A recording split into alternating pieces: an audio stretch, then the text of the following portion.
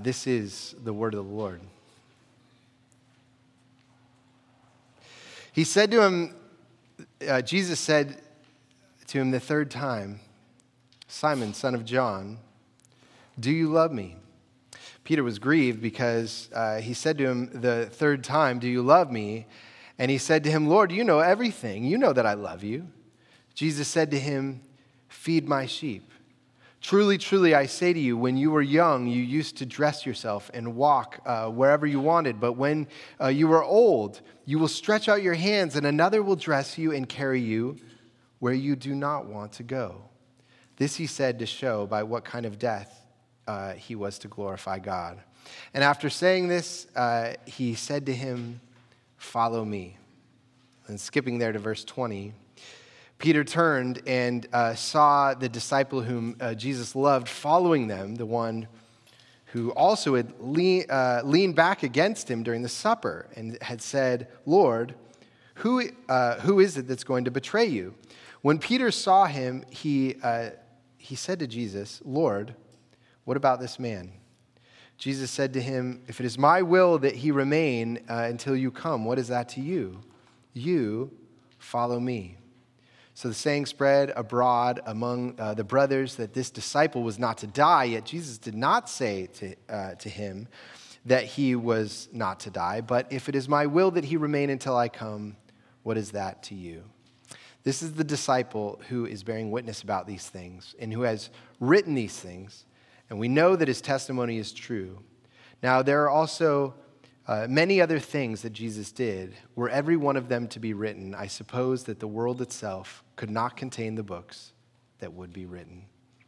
The grass withers and the flower fades, but the word of our God will stand forever. Let's pray together.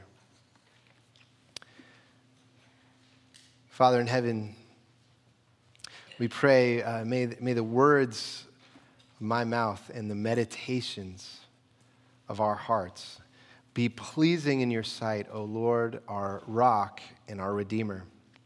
We ask for your Holy Spirit now to enlighten our minds to understand your word and to take these words and apply them to our lives and to our community. And so fix our eyes on Jesus, the author and perfecter of our faith. It's in his name we pray. Amen. Amen. Well, our topic today is the will of God. And I'm sure that most of us have asked at certain points in our life, what is God's will for my life? And that often comes up at decisive moments. You know, should I marry this person? What career path should I take? When should I retire? What should I do with my retirement? Where should I live?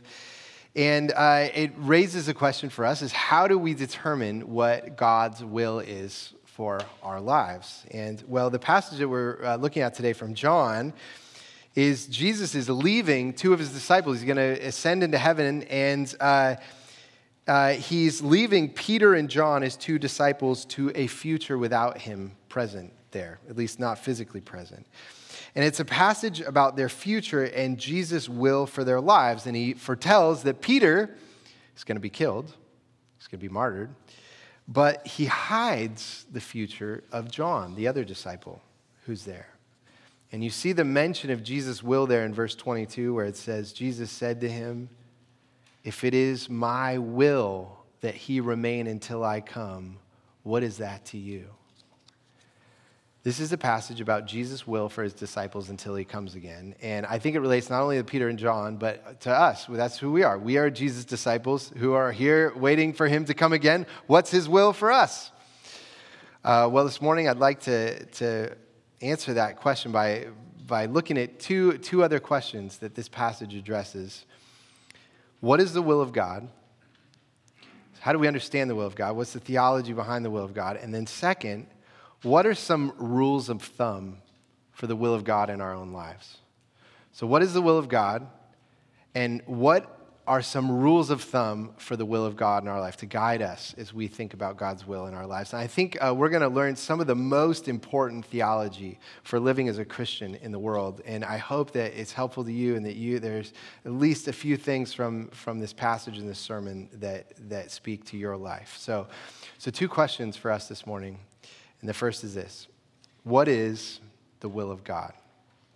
How do we understand the will of God? And the way that many Christians approach the will of God can be actually more pagan than Christian. You know, for example, when people are looking for God's will, they're looking for signs, or they open their Bible to a random page and point to a verse, and whatever verse they find, it's like, that's what God has to say to me. Or, casting lots, or reading even astrology, or communicating with spirits, or maybe if you leave your mind blank and whatever the first thing that pops in your mind is, that is what God is saying to you. The Old Testament scholar Bruce Waltke says that this is what the Bible calls divination. And divination is a technique that was used by pagans to get into the secret counsels of the divine to find out what is the blessed path forward. It's like there's this one blessed path, and if I could find out what that is, blessing would come to my life. But if I make the wrong decision, all kinds of curses and bad things are going to come to me. So I've got to divine what is the blessed path. And Christians often operate this way, following omens or signs. I know when my wife Shannon and I were first dating, we were dating for 2 weeks before she went to Washington State University in Pullman, and I came to Bellingham, and we were 6 hours apart. And we were just starting college. We thought, we're going to be apart for 4 years. We've only been dating 2 weeks. Is this really realistic? And, we're agonizing whether we should stay together or not. And so we're talking on the phone. I say, okay, I'm going to go for a run, and let's pray about this. So I go on a run around Western's campus, and I find this statue that had this piece of concrete I could lie on, and I looked up at the stars, and I was lying there praying, and I said, all right, Lord, if you want me to stay together with Shannon, show me a shooting star right now. And and as soon as I said that, I was like, I'm going to be here all night, like waiting for a shooting star to come. But actually, 10 minutes later, poof, biggest shooting star I've seen in my life. And now that's the Lord's kindness to a silly 18-year-old asking, because if you've been in a relationship with someone who's making decisions about their commitment to you, about whether they see shooting stars or not, that is not a happy relationship. Actually, it's funny. I went and told her I saw a shooting star. She said, I saw it too. And then my dad said a week later, I saw it too. I was like, what? You saw it? What? It's silly. This is divination. This is not how God wants us to live. So how should we understand God's will? Well, historically, theologians have said that the Bible talks about two ways of understanding God's will: his secret will and his revealed will. His secret will and his revealed will. And that language comes from Deuteronomy 29:29, which says, the secret things belong to the Lord our God, but the things that are revealed belong to us and to our children forever, that we may do all the words of his law. So the secret things are the things that only God knows about his mysterious will. And then the revealed things are the things that God has told us in the Bible. This is how I want you to live. And so I want to talk about each of these, the secret will and the revealed will of God. So first, what is God's secret will? And God's secret will is his eternal decree that he determined before the foundations of the earth. So the Westminster Confession puts it this way: God, from all eternity, did by the most wise and holy counsel of his own will freely and unchangeably ordain whatsoever comes to pass. It's this beautiful statement that's saying that everything that happens in history, from the greatest event in a nation to the smallest detail in your life, is the unfolding of God's perfect will and purposes in his creation. He has absolute control over everything that happens in this world. He has unchangeably decreed whatever happens. And I think Jesus puts it even more beautifully. He says, not one sparrow falls to the ground apart from my Father. He says, even the smallest creature that's out in some woods somewhere that no one will ever see and that you think no one cares about, even the suffering of that smallest creature, God is watching and he has ordered all of it according to his purposes. And that sovereign control and directing of every detail applies to each of our lives as well. Think about what Jesus says to Peter about John there in verse 22. Jesus said to Peter, "If it is my will that he remain until I come, what is that to you?" Jesus had just predicted that Peter is going to be martyred, he's going to be killed. That's his will for Peter. And then he says about John that what's going to happen in his life when he dies, how long he's going to live, what my purposes are between now and then, that's Jesus' secret will. What's that to you? That's God's prerogative. That's the same with you. Your death, the day of your death, is appointed in God's secret will. The length of your life, are you going to get sick? Are you not going to get sick? The plans that will happen between now and then will unfold exactly according to God's wise and sovereign purposes. And this is one of the most important and majestic truths in the whole Bible, that God not only created this world, but he is like an author that has written the story, and we're all characters that are part of this epic story. And like an author has total control over the world that he creates and the story he's writing, so God has total control of everything in the story that we are living in. And this is what we mean by God's secret will, his divine purposes that he decreed before the foundations of the earth that extend to every detail of our lives. Now, I should say secret will is maybe not the best name for that because it's not always secret. For example, there are some things that God is going to do in history that he has told us. For example, Jesus is going to come again to judge all people. We know that's going to happen in history. It's going to happen in the future. He's told us. And the things that have happened in the past were God's secret will until they happened, and now we know what happened. So we know they're not a secret anymore. But we call it the secret will because most of what God intends to do in the future is hidden from us, and we do not have control over it. So that's God's secret will. But what then is God's revealed will? It's different. What is God's revealed will?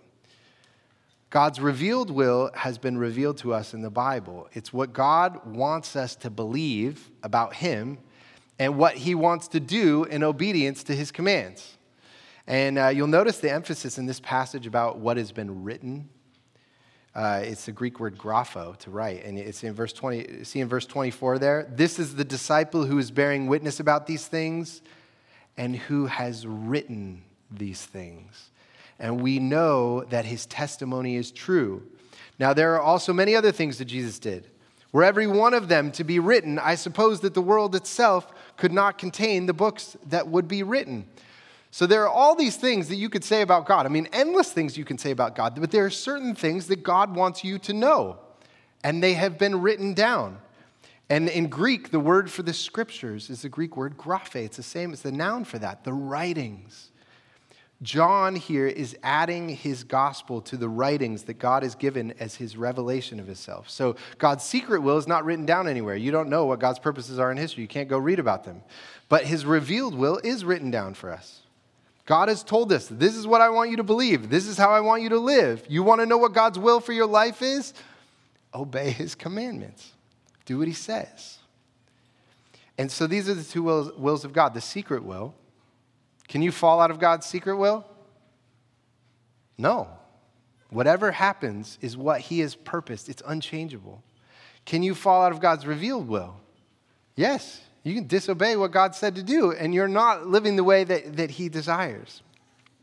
Now, let me make one aside here, just a little bit of theology, because some of you, I know when you hear about God's secret will and you say, wow, God is foreordained, whatsoever comes to pass, every detail has already been planned by him.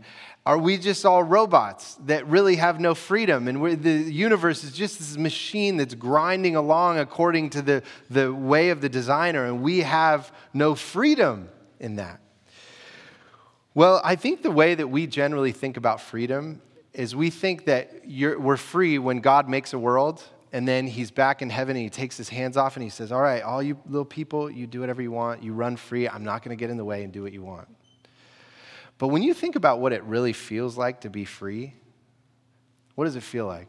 I mean, when do you feel free? Like if you're an artist and you're creating something or you're making music or you're making a drawing, you're like, I don't even know why I know how to do this. It just comes out of me.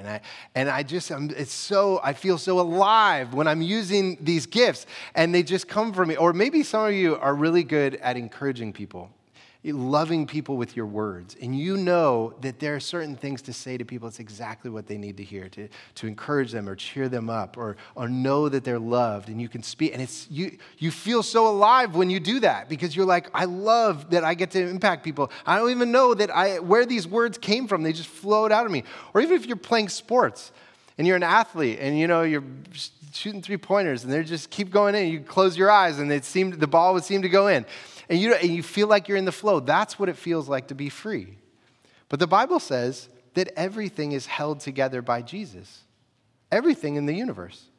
So your heart pumping is him pumping your heart. Your brain nerves firing, that is Jesus firing your brain nerves. So the creativity that's coming out of you, the ability to speak, every fiber of our being is held together every moment intimately by the Lord. He is close. The way Acts puts it, in him we live and move and have our being. So God's care and governance of every detail of our lives does not take away our freedom. It's the thing that actually enables our freedom. And so his sovereign providence and our freedom are mysteriously one. It's an incredibly beautiful vision to live our life in him. Okay, so there's the secret will of God and there's the revealed will of God. There's one more way to think about God's will that I think is important, and you could call it the directive will of God. What is the directive will of God? It means that God gives us direction. Twice, Jesus tells Peter, follow me. You see that in the end of verse 19. And after saying this, he said to him, follow me. And then in verse 22, Jesus said to him, if it is my will that he remain until I come, what is that to you? You follow me.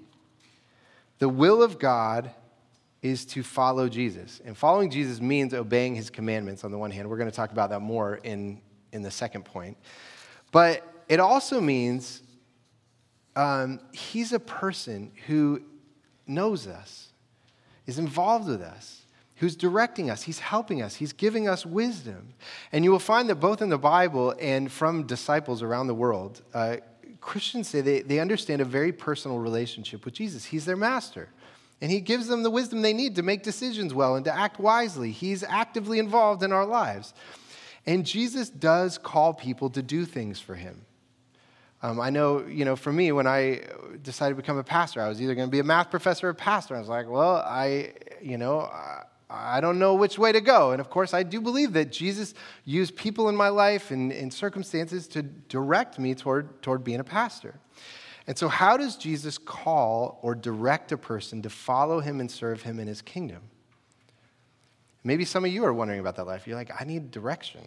I need wisdom and how to live and what I'm going to spend my time doing. I want to serve the Lord. I want to serve his kingdom in whatever work I'm doing or in my relationships, whatever it is. How I'm going to use my time. Well, you have 4 things that really come together when Jesus is calling someone. First, whatever you're wanting to do needs to be in accord with the Bible. Like, if it's something the Bible says forbids from doing, it's not God's will. So that's the first thing. If it's disobedience to the Bible, don't do it. Second, the Holy Spirit does give an inner call in our hearts and in our minds. And I would say it's a desire, if you have a desire, a passion to do something. And the reason I'm not sure desire is the right language is because sometimes it's something you might not want to do, but you feel a burden about. It's like, this needs to be done, and someone needs to do it. And I think I'm the person to do it. And it might not be fun. So desire might be the wrong word, but it's a burden. And the Holy Spirit puts a burden on us to do something. But it's not enough to just have an inner burden. God's people to then confirm that burden. And you have other people say, yes, that needs to be done. And yes, you're the person to do it. And yes, the Holy Spirit's saying the same thing to me that he's saying to you, and you should do it. But then, so that's three things. You need the Bible, you need the inner spirit, you need God's people confirming it. And then the fourth thing is that God has to open an opportunity. When we believe that God is sovereign and in control of everything, sometimes you have a desire, you have a burden, and it's just door after door is closed. And we don't know why that is, but God has to open the door. And all of these pieces come together. Now, I want you to see how different direction, wise direction from Jesus, our master, is through his people, through his word, through his spirit, how different that is than divination. Direction and divination. I mean, direction is wise living. That's how you live. And it's healthy for the people around you. It's not, all crazy ideas because I saw a shooting star. That was a good idea, actually. So this is wise living. So when we ask, what is God's will? You see the rich answer we get from the scriptures. There's God's secret will where he controls and directs everything of our lives according to his will. There is God's revealed will that he has written commandments to us to do in his word. And lastly, there's God's directive will by which Jesus, our master, calls us to follow him. And he leads us by his spirit, by his word, and through his people. And so with that framework in mind, I'd like to make a few comments about how that plays out in our lives. And so this leads to our second question. What are some rules of thumb about God's will in our lives? What are some rules of thumb about God's will in our lives? 4 things that I want to highlight. First, trust God with his secret will. Trust God with his secret will. And for many of us, when we hear that God has complete control over our lives, every detail, every future, everything that's going to happen in the future, that's a frightening thought. Because some of you think, what's he going to do to me? I can't control him. I can't tell him what to do. And also, God has written into each one of our life stories suffering. Suffering is a necessary component to a good life. We all have to internalize that suffering is a necessary component to a good life. And God, every beautiful and meaningful life that you know has significant suffering at some place in it. And God's purpose for you is not that you have a comfortable life. His purpose for you is that you have a beautiful and meaningful life that brings him glory. And a necessary component of that is suffering. I mean, we look at our Lord who's on a cross. That's the master that we're following. And in this passage, Jesus tells Peter that he has suffering that is coming. Look at verse 18. Truly, truly, I say to you, when you were young, you used to dress yourself and walk wherever you wanted. But when you are old, you will stretch out your hands, and another will dress you and carry you where you do not want to go. God's will is somewhere that Peter does not want to go. And this word was fulfilled when Peter was eventually crucified. Peter was crucified under the Emperor Nero, and he said he wanted to be crucified upside down because he wasn't worthy to be crucified like Jesus was. And a really gruesome death. But Jesus does not come out clearly and tell Peter what's going to happen, right? He says, your hands will be stretched out. And we read that and we think, oh, that sounds like crucifixion. And he says, someone will carry you where you do not want to go. Well, that sounds like he's going to be arrested. But God hides our future from us. And it's probably a secret because even though his purposes are only good, it's a future you would not have chosen. And maybe you'd run away from it. Maybe you'd run away from him if he told you. Maybe you'd find some divination and find a blessed path that you don't have to go down that path that he has for you. And so we are forced to trust God alone for the future. And so this passage is an invitation to each one of us to say even this morning to the Lord, your sovereign will is good, and I trust you. Your will be done. So the first rule of thumb is this has to be a posture of our hearts, is to trust the secret will of God. Second rule of thumb is obey God's revealed will. When God says to do something, take his words and put them into practice in your life. Do what his word says. And Jesus says to his disciples, follow me. And we can't follow him to Galilee and to Jerusalem and walk with him and eat with him now. His presence with us is by his Spirit and his word among his people. And so how do we follow Jesus? We do that by obeying his words. And our culture is obsessed with obeying our feelings, our intuitions, our emotions. And wisdom throughout history has said that our emotions are unreliable in making the most important decisions in our life. And most of us know that. Like, we know we get into certain emotional states and we're like, I cannot make any decisions right now. I need to wait a week before that passes because I don't make good decisions when I'm feeling certain things. Just because we feel something deeply does not mean that God is telling us to do it. Now, your feelings are important. Like I said earlier, the Holy Spirit works in our emotions and how we feel, our burdens we feel, and the desires we feel. It's absolutely important to God. And when you are called by God to do something, your desires are a key piece of that, but only if you desire something that God's word says is good. So, for example, if you're a Christian and you feel deeply that you want to marry someone who's not a Christian, you feel that very deeply. You're going to feel that powerfully. God's word over and over, read through the Old Testament and into the New Testament, you find when people who love God marry people who do not love God, it doesn't go well for them. And the Bible says, do not do this. And even though you're feeling it deeply, what you're feeling is your flesh. And so it comes to a point, I'll obey the Bible. Do what the Bible says. This is God's revealed will. If you want to be in his will, do what he says. You know, what other things are in God's will? That he says, if you want to be in God's will, what should you do? Well, keep the Sabbath day holy. This day, God is devoted. There's one thing that's a non-negotiable for your weekly schedule, is that the King of heaven and earth has made an appointment with you and says, I want you to come before me. I'm going to speak to you and speak my love over you and tell you who you are, and you can't miss this. Be there.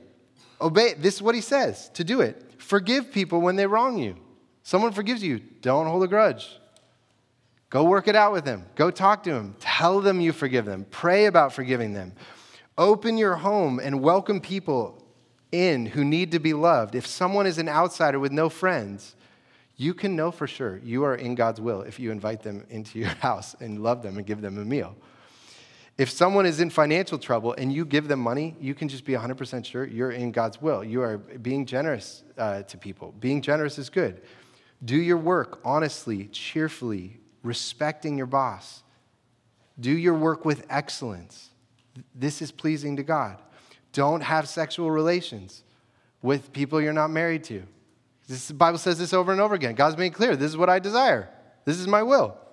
If you are a husband, God's will is that you are not harsh with your wife.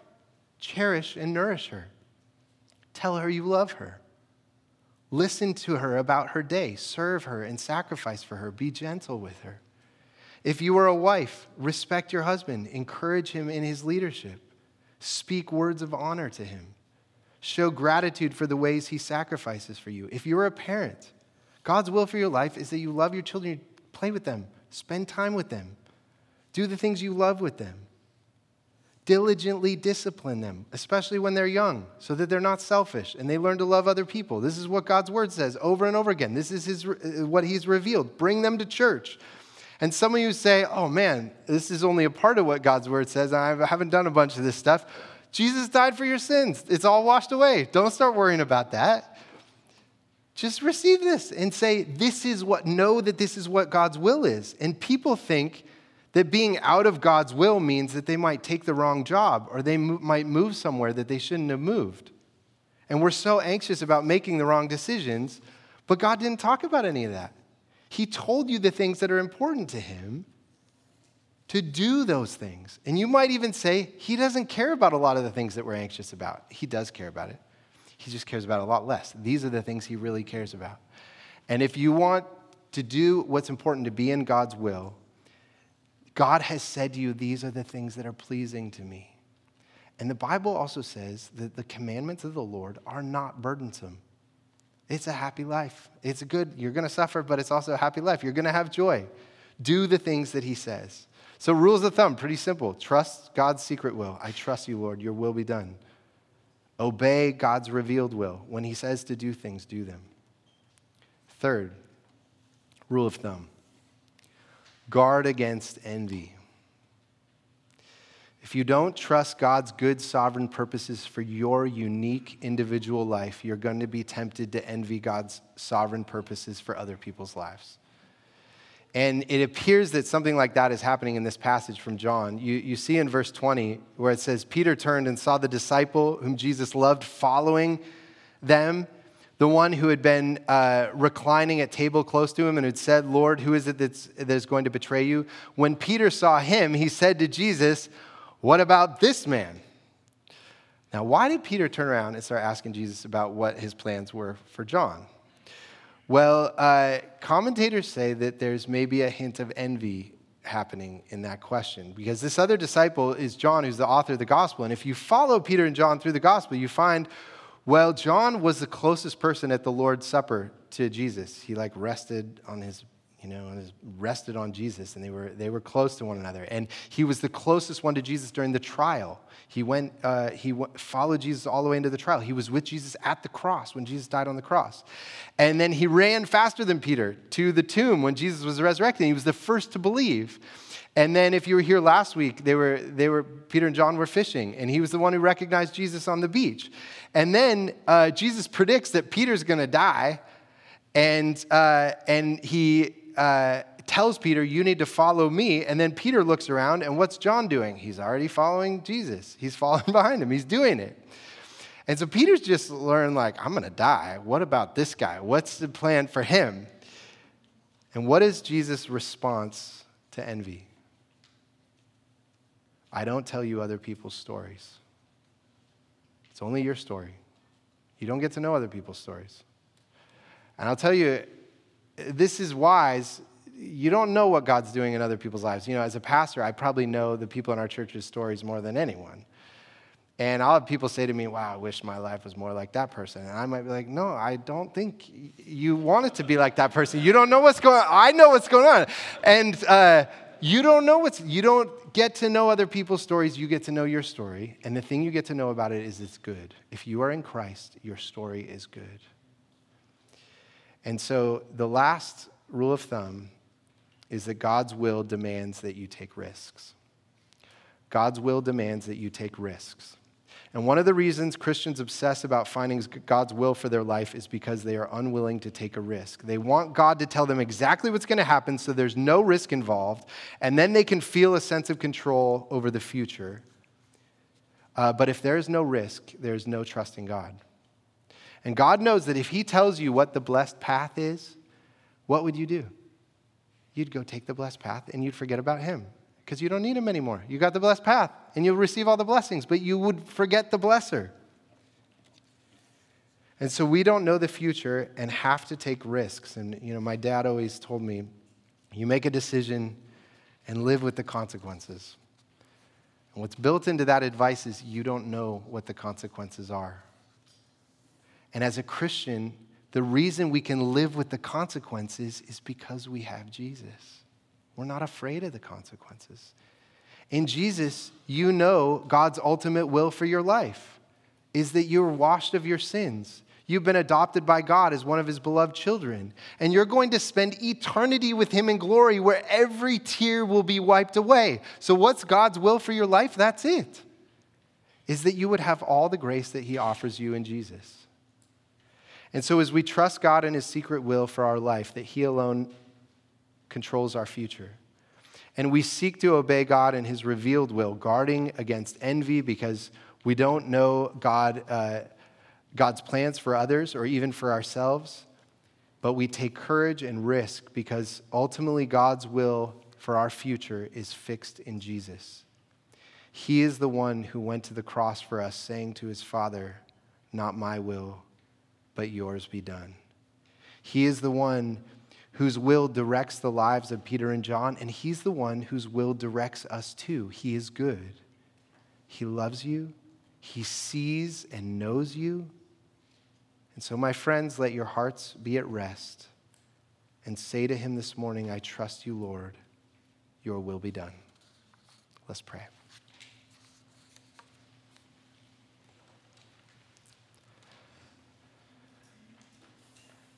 Father in heaven, we are so thankful that you have revealed the things that are important to you in your word, and that we've been able to study them in the Gospel of John. We see them above all in our Savior, his life, his healings, his love for people, his teaching, his death on the cross, and his resurrection. And Lord, we pray that you would give us hearts of trust. I pray for everyone present here who is wrestling with this topic. May you put their hearts at rest. Your purposes are good, Lord. We trust you.